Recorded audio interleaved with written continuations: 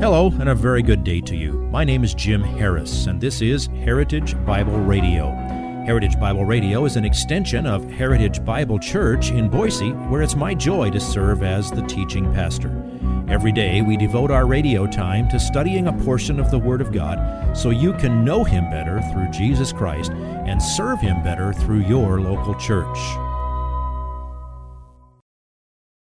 This week on Heritage Bible Radio, we look at just 4 verses. Mark 8, verses 27 through 30. Maybe you've taken on a large project before that you know is going to take many months or even 2 to 3 years. And you know the importance of milestones called progress reports so that you can assess how you're doing in pursuing the project goals. Well, I've seen this passage as a progress report of Jesus' ministry. As Jesus and the disciples continue to spread the gospel, Jesus turns to his disciples and springs the big question on them. He's been doing miracles that can only be done with divine authority and power.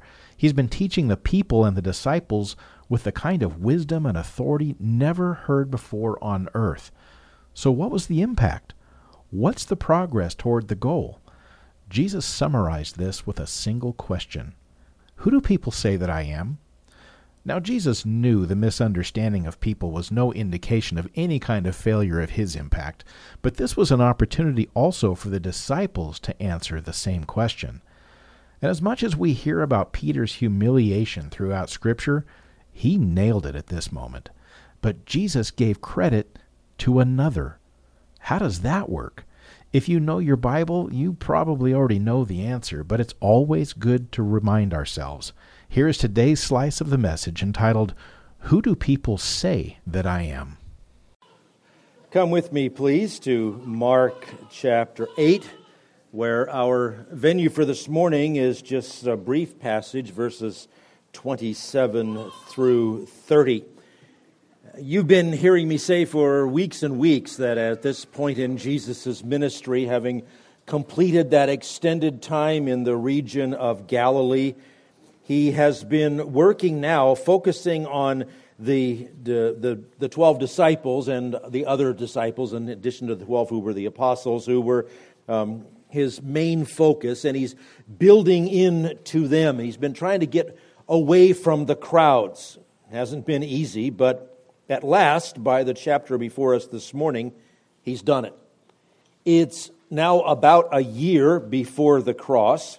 He has a lot to teach them, to prepare them for their ministry as apostles. And the flow of the book of Mark kind of reaches its pinnacle in this chapter. Think of getting on the roller coaster and you go up that first hill and you can't see anything but the sky, and then you go over the top, and from there on, gravity takes you for the rest of the wild ride. Well, we've climbed, if you will, to the pinnacle. Everything in the book of Mark builds up to this point, to this point, and then everything from here in the book of Mark flows from this. This is the one time or the first time in the book of Mark that any man will have proclaimed that Jesus is the Christ, the Son of the living God. God said it at his baptism. Demons have said it several times, but Mark saves this for the pinnacle. Now, this is not a text full of commands. As a matter of fact, there are no commands to us in our text this morning, but what is here is bedrock truth, and you must understand this. This is a momentous conversation that Jesus has with his disciples. We'll title it from the words of Jesus, Who Do People Say That I Am? And just these 4 verses. Verse 27, do you understand the question? Verse 28, do you understand the answers? And then verses 29 and 30, do you understand the answer? So verse 27 is where we put in for this morning. Jesus went out along with his disciples to the villages of Caesarea Philippi. And on the way, he questioned his disciples, saying to them, Who do people say that I am? Now, the geographical note helps you understand what Jesus did and the lengths he went to be alone with the disciples. Caesarea Philippi is in the mountains about 25 miles to the north of where Jesus had spent more than a year and a half, centering his ministry from Capernaum and ranging out throughout Galilee.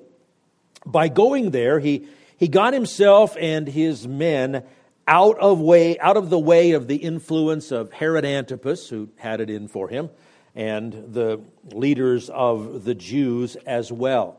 He took them to this place that was originally known as Paneas. It was named after the Greek god Pan. He was one of those mortal deities, if you will, according to Greek mythology. Pan apparently was born in a nearby cave. Not long ago, I posted a now famous picture on Facebook with Marcia and me standing in front of that cave. You can actually go to that spot where the mythology says Pan was born, but false gods were worshipped there for some time, and it is in that setting, a place known for idolatry, that this fantastic declaration of the identity of Jesus was spoken. Now, Caesar Augustus gave that area to Herod the Great. Try to keep your Herods straight. Herod the Great was the first one. He was the one that died right after Jesus was born. He's the one who tried to exterminate all the baby boys in and around Bethlehem. Herod Antipas was one of his 4 sons that inherited pieces of his little mini empire. Well, Herod the Great built a temple there to honor the emperor. That's how it came to be called Caesarea, after Caesar Augustus. Then Herod's son, Philip the Tetrarch, that means governor of a fourth of the kingdom, Philip the Tetrarch inherited the land as part of his portion of the empire, and Philip humbly added the name Philippi to it, so it became Caesarea Philippi instead of Paneas. And by calling it Caesarea Philippi, that distinguishes it from the other Caesarea mentioned in the New Testament, Caesarea Maritima, on the eastern edge of the Mediterranean Sea, from where Paul sailed when he headed for Rome, when he appealed his case to Rome. So Caesarea Maritima on the Mediterranean, Caesarea Philippi up in the mountains to the north. Now, you notice that it says that Jesus questioned them on the way. And if you compare Matthew, Mark, and Luke, we know that Jesus asked this question all along the way before they arrived in Caesarea Philippi. And it says while they were passing through the villages of the district of Caesarea Philippi. So we know that he was having this ongoing discussion. We also know that Jesus spent some time praying alone before he gave his men this oral final exam. And right here, even in Mark, the word questioned is in the imperfect tense, meaning it was an ongoing questioning. It wasn't just a one-time pop quiz. Maybe as they traveled, maybe he moved around from man to man and went through all 12 of them, one at a time. Maybe he spoke to them in smaller groups, a few at a time. Maybe he brought it up casually on several occasions. Maybe as they would leave one village, maybe he would say, well, who do the people there say that I am? This was an ongoing discussion that he had. Now, I'd like you to take a moment and turn that question over in your mind. You can make some observations from this. Jesus asked, who do people say that I am? One observation is, understand, he didn't need to ask that question in order to gain information. He didn't have to think it through. He was omniscient. He knew the answers. So the next observation is that this question was for the benefit of the disciples. They needed to think through what they were hearing compared to what Jesus was teaching them. And it's written here for you and me in our Bibles to learn something from this interaction between Jesus and the disciples. You're meant to think through these different answers and the implications of them. Another observation is to realize Jesus was not concerned with the ideas of people who rejected him. He already knew that. He already knew what the position of the Pharisees and the Sadducees was. Everything he does is by the power of Satan. He wasn't talking about that. And we've talked about that quite a bit already in our studies. But another observation is that this question, therefore, zeroes in on those who had had some kind of a positive reaction to Jesus. So he's not talking about the rejectors. He's talking about the ones who have the almost right answer or the partially right answer. And there are people around today, probably some that you know personally, who don't reject Jesus Christ. They don't say that he never lived or there's no such person or anything like that, but they also don't know exactly who he is. It's important that you learn to deal not only with the ones who openly reject Christ. I mean, what's your message to an atheist? You're a sinner. Christ died for your sins. Come to him. Repent. Okay? I mean, everybody needs the gospel.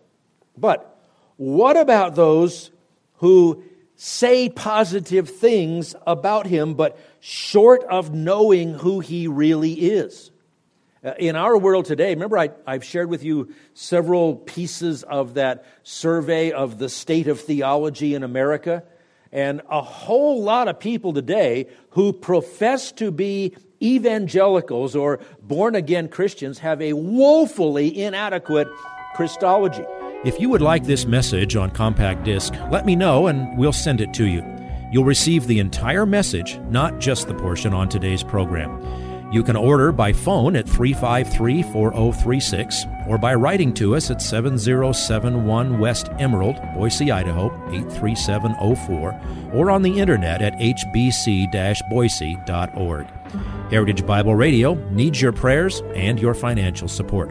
Once again, you can reach us online at hbc-boise.org or by telephone at 353-4036 or by writing to us at 7071 West Emerald, Boise, Idaho, 83704. And if you need a church home here in the Treasure Valley, I hope you'll visit us any Sunday at 7071 West Emerald. For Heritage Bible Radio, I'm Jim Harris. See you next time. Bye-bye.